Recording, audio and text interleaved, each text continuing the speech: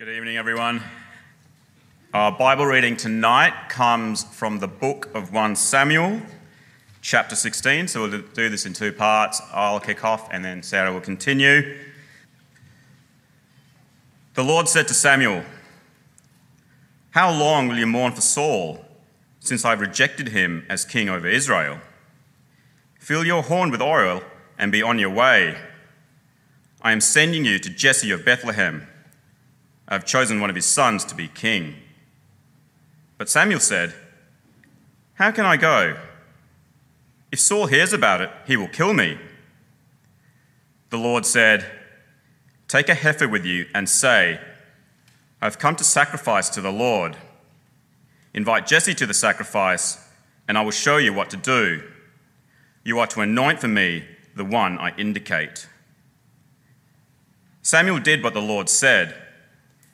When he arrived at Bethlehem, the elders of the town trembled when they met him. They asked, "Do you come in peace?" Samuel replied, "Yes, in peace. I have come to sacrifice to the Lord.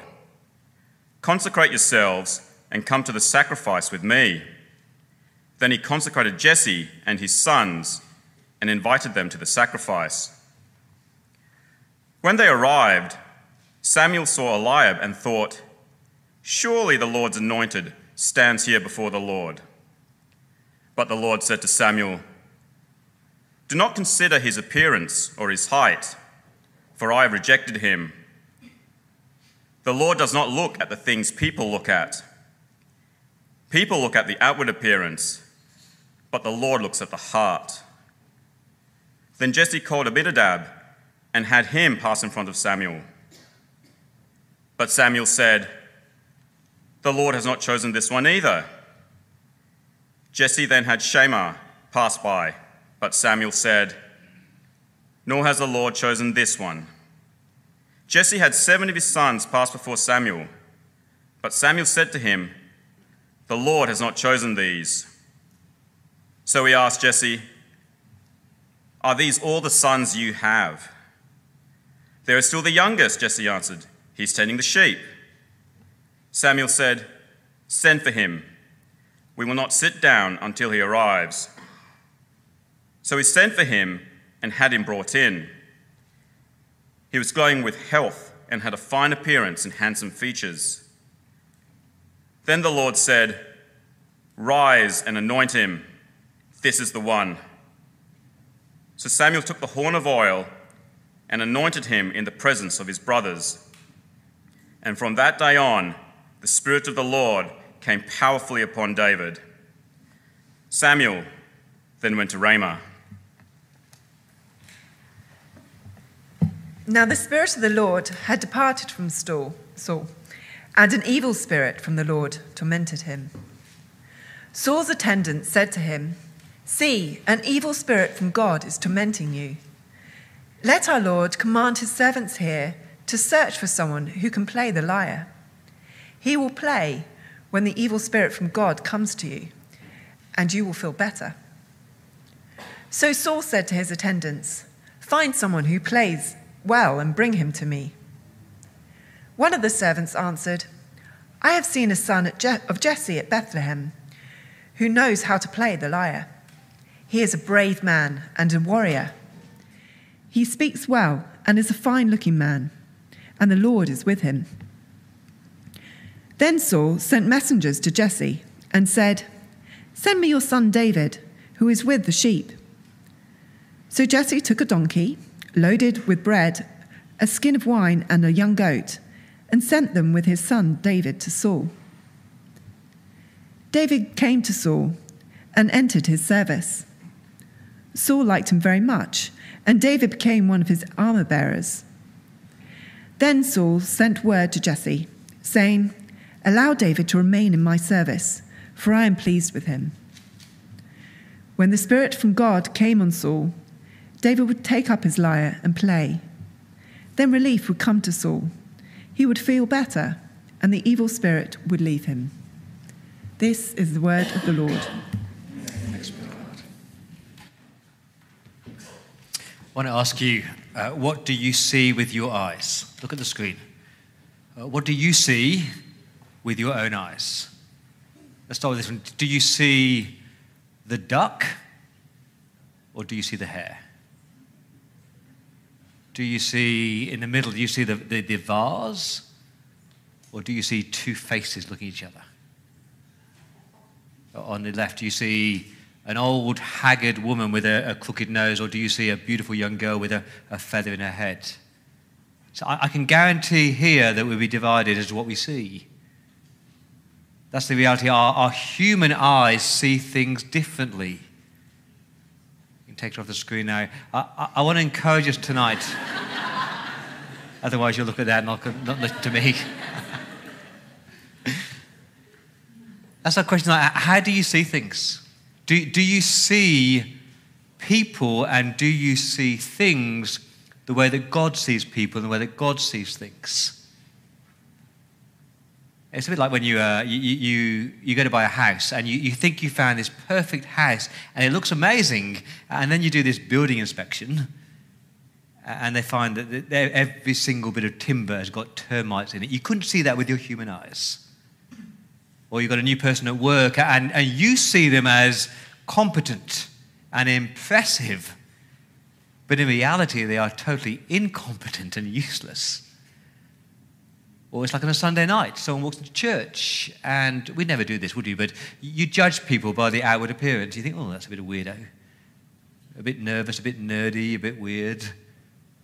But in reality, if you got to know them, you'd find they are extraordinarily gifted and talented and a beautiful person. We are very quick to see through human eyes, aren't we? And often we don't see how God sees. It's a bit like the Ukraine right now. We see the events in Ukraine through the eyes of the media. If you were there on the ground in Ukraine, you might see things quite differently. It may be way, way worse than we really think. Let me ask you a different question. How do you see yourself? How do you see yourself? How do you view yourself? Do you see yourself through your looks, your body shape, your age, your success, your achievements? Do you have an overinflated view of yourself, or do you have an insecure view of yourself? How do you see yourself? Slightly different question. How do you see Jesus? Do you see Jesus as just a man, a political man, a religious weirdo? Or do you see Jesus as the Son of God, the Messiah, the King of Kings, and the Lord of Lords? That's our question today. Do you see as God sees? And it's our question because the repeated word in 1 Samuel chapter 16 is the word see. That word see comes 14 times in this chapter. This chapter is all about how God sees people, and God often sees people so differently to how we see them. Let's start with Saul. How does God see Saul? The Lord sees Saul as rejected. That is not a positive word, is it? Look at verse 1. The Lord said to Samuel, "How long will you mourn for Saul, since I have rejected him as king over Israel?"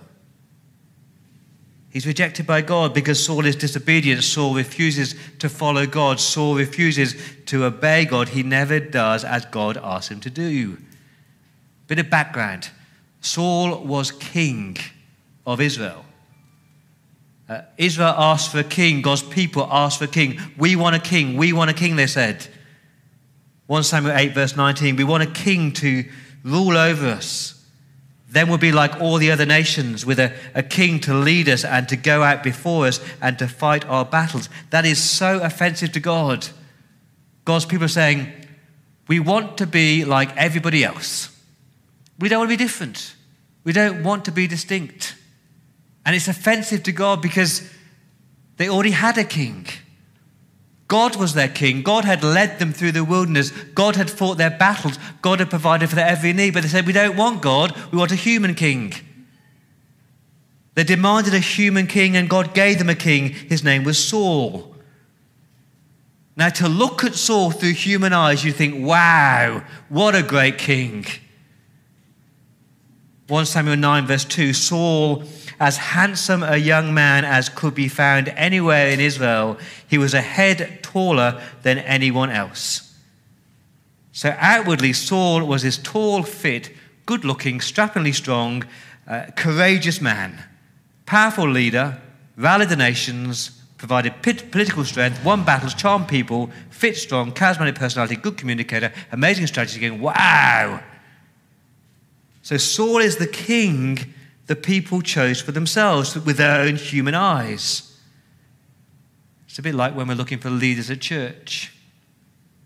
Through human eyes, it is so easy to be impressed by the outward appearance, isn't it? Look the part, talk the talk, seem to be successful, they must be a leader. But God sees the heart. God does not see Saul as impressive. God sees Saul as rejected. You see, Saul had one fatal flaw. Saul had one catastrophic flaw. Nothing to do with his strategy or his skills. It was his heart. Saul had no heart towards God. Saul disobeyed God. Saul ignored God's word. Not occasionally, but constantly. Saul's mindset was, I don't need God. I am king. I don't want God. I know better than God. Stuff you, God. 1 Samuel 13 verse 13, you've done a foolish thing. You've not kept the command the Lord your God gave you. 1 Samuel 15 verse 10, God says, Saul has turned away from me and has not carried out my instructions. Or 1 Samuel 15 verse 26, Samuel says to Saul, you've rejected the word of the Lord and the Lord has rejected you. Rejecting the word of the Lord was his massive mistake. Because how could he lead God's people if he didn't love God and follow God? Now, Saul rejected God. And so God rejected Saul. That's the way it works. And friends, it is so sad because so many people in our world, they reject God. They disobey God's word. And I'm not just talking about outside there in the world, even in churches.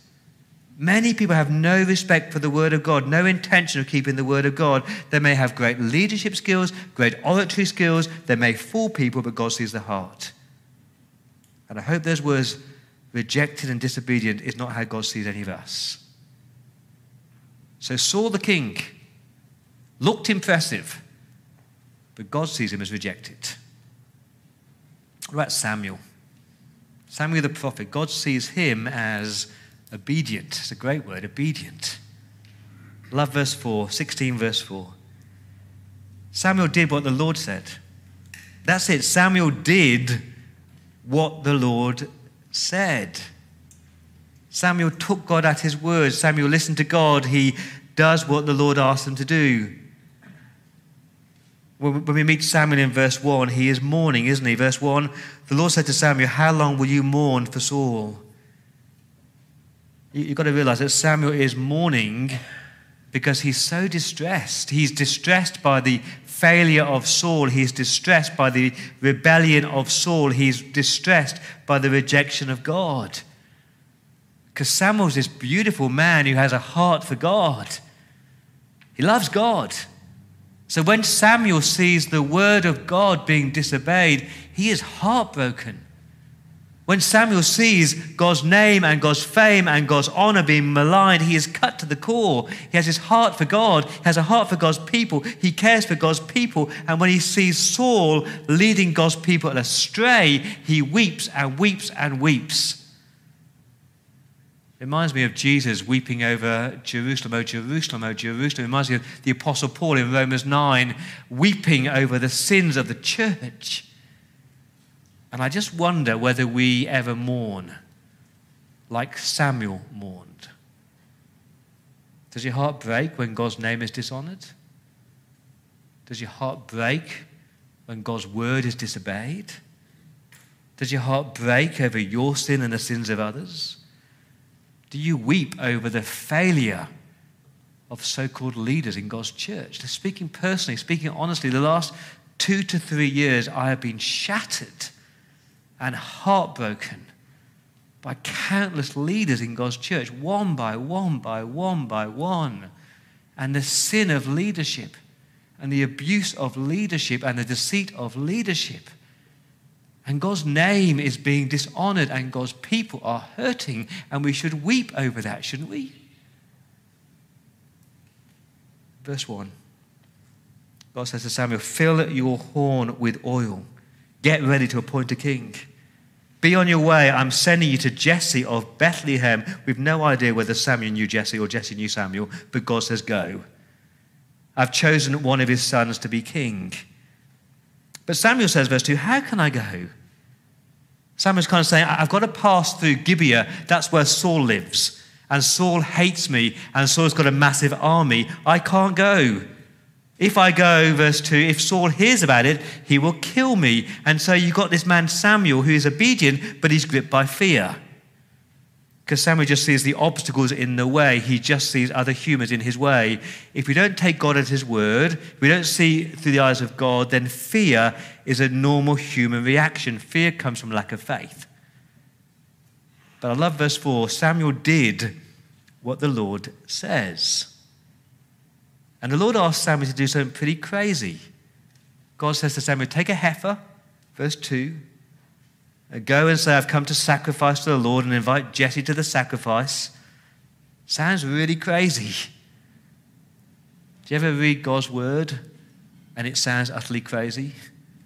Do you ever have your Bibles open and you're thinking, really, God, you want me to do that? Because it's so countercultural, it's so different to what the world says. Now, believe me, friends, if God asks you to do something, it is the right thing to do.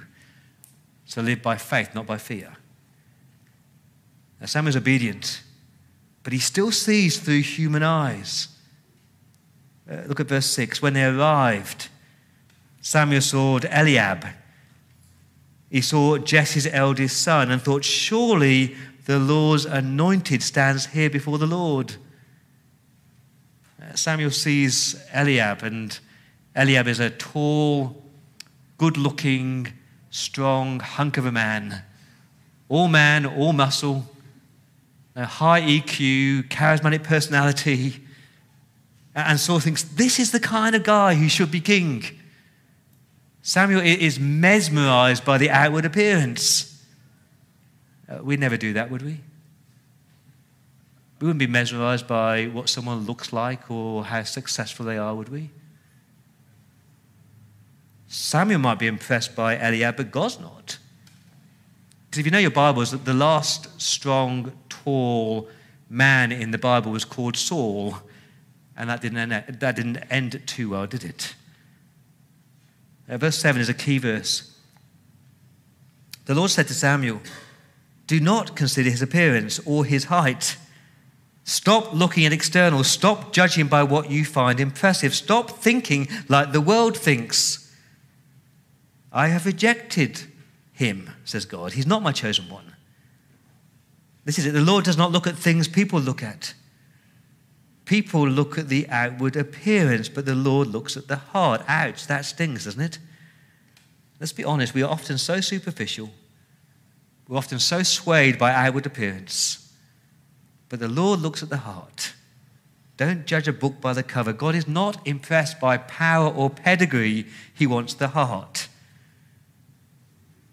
So Samuel obeys, and we don't know how Samuel heard the voice of the Lord, but he does what God tells him to do.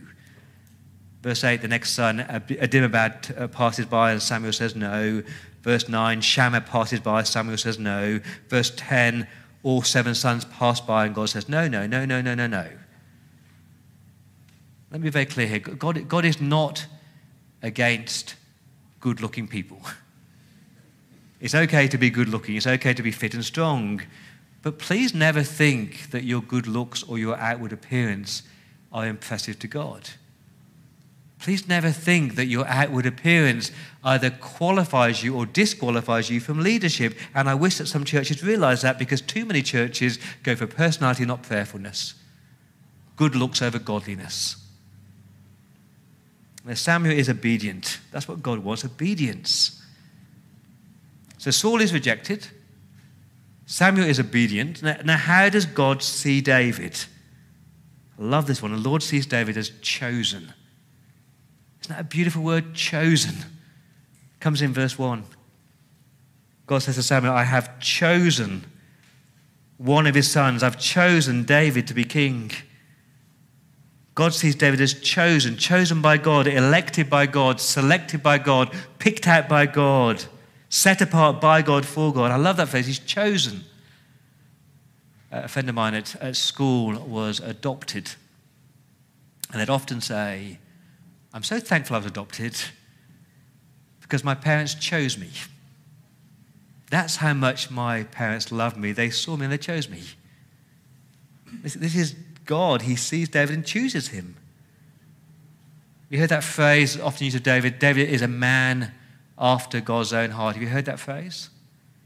It comes from 1 Samuel 13, verse 14. A man after his own heart. But here's the thing. This is not talking about David's character.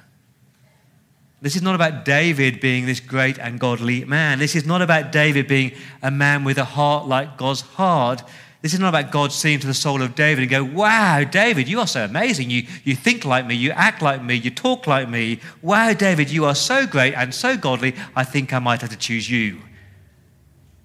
We know that's not true, don't we? Because David is not great and godly. He's a murderer, he's a liar, he's an adulterer, he's a ruthless man. So we're not talking about David's heart, we're talking about God's heart. A man after God's heart. A man of God's choosing, literally. That's what the phrase means. A man that God has set God's heart on. So it's less about David and his qualities and more about God and his choosing. Less about David's godliness and more about God's gracious, electing, choosing of David. David is chosen. God's heart was for David. And he's the most unlikely choice, isn't he? Verse 11. Samuel asked Jesse, are these all the sons you have? And Jesse says, well, there is still the youngest. There's one more, but I didn't think you want to see him. He's just a shepherd boy. He's out there tending the sheep. It's one of those who would have thought it moments. Because God chooses the most unlikely people. David is so unlikely. He is so unknown. He's so obscure. And did you notice we don't even know his name? He's just called the youngest. But verse 11, Samuel says, no, send for him. We will not sit down until he arrives. So verse 12, he sent for David and had him brought in. He was glowing with health and had a fine appearance and handsome features. Literally, verse 12 reads, he had a ruddy complexion. He was a redhead with beautiful eyes and good looking. And I love that. It's so ironic, isn't it? God does not care about good looks. David's not chosen because of his good looks, but he's still a good-looking chap. But the key is that he's chosen by God. And I love this about our God. If you read your Bibles, God has this strange and refreshing way of choosing the most unlikely people, doesn't he? Now, God chose Abraham, who was old and childless. God chose Moses, who didn't speak very well. He chose Moses to lead the people. God chose Jeremiah, who was melancholic and manic depressive. God chose Ruth, the Moabite widow. God chose Rahab, a prostitute, and God chose David, the lad who kept the sheep. Now, Samuel would never have chosen David because Samuel looked at the outward appearance, but God chose David. Not because of anything he'd done, not because he was amazing talent, not because he was superior, he just chose him. Verse 12, the Lord says, no, rise and anoint him. The word there is Messiah him. Rise and Messiah him. This is the one I've chosen, literally. So verse 13, Samuel took the horn of oil and anointed, Messiahed David in the presence of his brothers. Now Saul is still king. For another 7 years, Saul will be king. Until 2 Samuel, Saul will be king, reigning with disobedience, injustice, violence, and pride. But God has anointed and chosen his king. He's called David. And I hope you realize that something important happened in that little town of Bethlehem that day. God's chosen king was anointed. Now you're making the links. 1,000 years later, in a little town called Bethlehem, something more profoundly important happened. There were shepherds out in the field keeping watch over their flocks at night, and an angel appeared to them and says, today in the town of David, in the line of David, a Saviour has been born. And the shepherds say, let's go to Bethlehem and see this thing that's happened. And so they go to Bethlehem, and what do they find? A strapping, tall, strong leader. They find a baby wrapped in cloths and lying in a manger. Not outwardly impressive. Now, King Herod looked impressive. He was strong, he was mighty. But baby Jesus, he looks completely unimpressive. But God sees Jesus as his chosen king. God sees Jesus as his anointed king, the one chosen to die. A Saviour has been born, the one who will save you from your sins. And outwardly, our Lord Jesus did not look impressive. Read Isaiah 53. He had no beauty or majesty to attract us to him, nothing in his appearance that we should desire him. Like one from whom people hide their faces, he was despised, and we held him in low esteem. So through human eyes, Jesus is not good looking, he's not strong, he's a bit of a weirdo. But through God's eyes, he's his chosen, anointed Messiah and King. Remember the baptism of Jesus? That voice came from heaven. This is my Son whom I love. This is my chosen one. Is that how you see Jesus? The chosen Messiah, the chosen King, the one who was chosen to die for you? I have the privilege this week of leading Alpha. On Tuesday night, we're going to look at the video, Who is Jesus? It's the most important question. Who is Jesus? And I'm just praying and praying and praying like mad that everyone on my table will see through the eyes of God and say, yeah, he is the King. Is that how you see Jesus, the chosen King? So God sees David as chosen. God sees Jesus as chosen. Now, this is the mind-blowing bit. If you believe in Jesus, if you believe that Jesus is your Messiah, your King, he died for your sins, then God sees you as chosen. Do you ever think like that? I am chosen.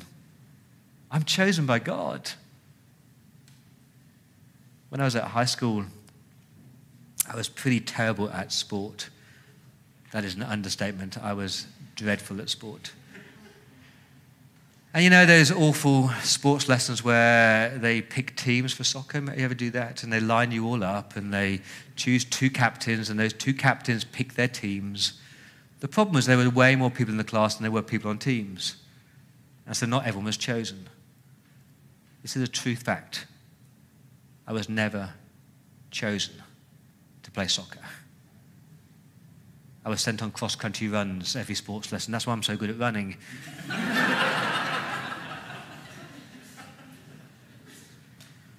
But 30 years ago, I became a Christian. And I read in the Bible an amazing verse. It says that I did not choose Jesus, but Jesus chose me. Jesus chose me. And I realized how damaged and wounded I was, never being chosen. And it's a moment of liberation, because who cares if no one chose me? Because God had chosen me. And God chose me not because of good looks or sporting ability or intellect or academic achievements. God chose me because he chose me. God chose me because God's heart was for me, not against me. And as I read the Bible, in Ephesians chapter 1, it says that God chose you. God chose you before the creation of the world. So before you were born, God chose you. Let me ask you, what have you done before the creation of the world? What have you done before you've been born? And the answer is nothing. You've done nothing good and you've done nothing bad. There was nothing of your outward appearance that was attracted to God because he didn't know what you looked like. But he chose you. And I hope you believe that. God did not choose you because somehow you're this amazing person who'll be brilliant for his church. God didn't choose you because of your looks or your intellect or your body shape. God just chose you because he chose you. And it is the most liberating, the most reassuring doctrine of Scripture. Why are we so scared by this doctrine of election, it's called? That God chooses you because he chooses you. It rids you of any pride. You're not a somebody. You're not amazing. You're just chosen. And it rids you of insecurities. Who cares if no one human chooses you because your Heavenly Father has chosen you? I'm chosen. That's how God sees David. That's how God called Jesus. And that's how God calls you. We'll finish with this. God sees David as empowered. Another great word. He's empowered. Verse 13, Samuel took the horn of oil and anointed him in the presence of his brothers. And from that day on, the Spirit of the Lord came powerfully upon David. From that day on, David is empowered by the Spirit of the Lord. The Spirit of the Lord, the same Spirit who hovered over the deep at creation, the same Spirit who created this universe, the same Spirit who empowered Samson. This is the Holy Spirit who's going to come upon David and empower David for life and ministry. David has this new power. It's not about David's inner strength. It's not about his own intellect. It's about a power beyond himself, about a life-giving, life-transforming, equipping, enabling, empowering Spirit of God that we call the Holy Spirit. And I love this. God didn't choose David and say, now I've chosen you for this task. Go on, you can do this in your own strength. Because David can't. God said, I've chosen you, and I'm going to equip you, and I'm going to empower you with my strength and my power and my Spirit. And I think way too many Christians forget that. We don't just start with the Holy Spirit. We continue with the Holy Spirit, and we can only live by the Holy Spirit. Now again, something profound is happening, verse 13. From that day on, that is new. From that day onwards, it's a constant, permanent presence of the Holy Spirit. The Spirit doesn't come on David to empower him for a particular task, a particular moment. The Spirit is always with David, never leaves David, no matter how far he falls or fails. So the Spirit came powerfully on David. And do you remember the baptism of the Lord Jesus Christ? What happened after that voice from heaven saying, this is my Son whom I love? What happened next? Remember, the Spirit of God descended on him like a dove. And the Spirit came on Jesus to empower him and to equip him for his life and his ministry, to enable him to live that faithful, obedient, perfect life. And it is the same with you, the same with me. As soon as you say, I'm chosen, as soon as you say yes to Jesus, at that very moment, the Spirit of the Lord doesn't just come on you, but it comes in you. He comes in you. The same Spirit that raised Christ from the dead lives in you, empowering you for that task of living for Jesus, empowering you for obedience, empowering you for mission, empowering you to live godly, upright, beautiful lives. And you really cannot do the Christian life without the indwelling power of the Holy Spirit, can you? And again, I wish we really believed that. Because way too many of us try to live the Christian life without him. And then we're discouraged or we're arrogant and proud. David's empowered by the Holy Spirit with extraordinary results. We're not going to look at this, but verses 14 down to 23, these very strange verses where Saul is tormented by an evil spirit and he has kind of music therapy. And whenever David comes into the presence of Saul, what happens? Whenever David steps into the presence of Saul, Saul's torment ceases. Saul experiences this calm, this peace in the presence of, not David, in the presence of the Holy Spirit. Do you understand that?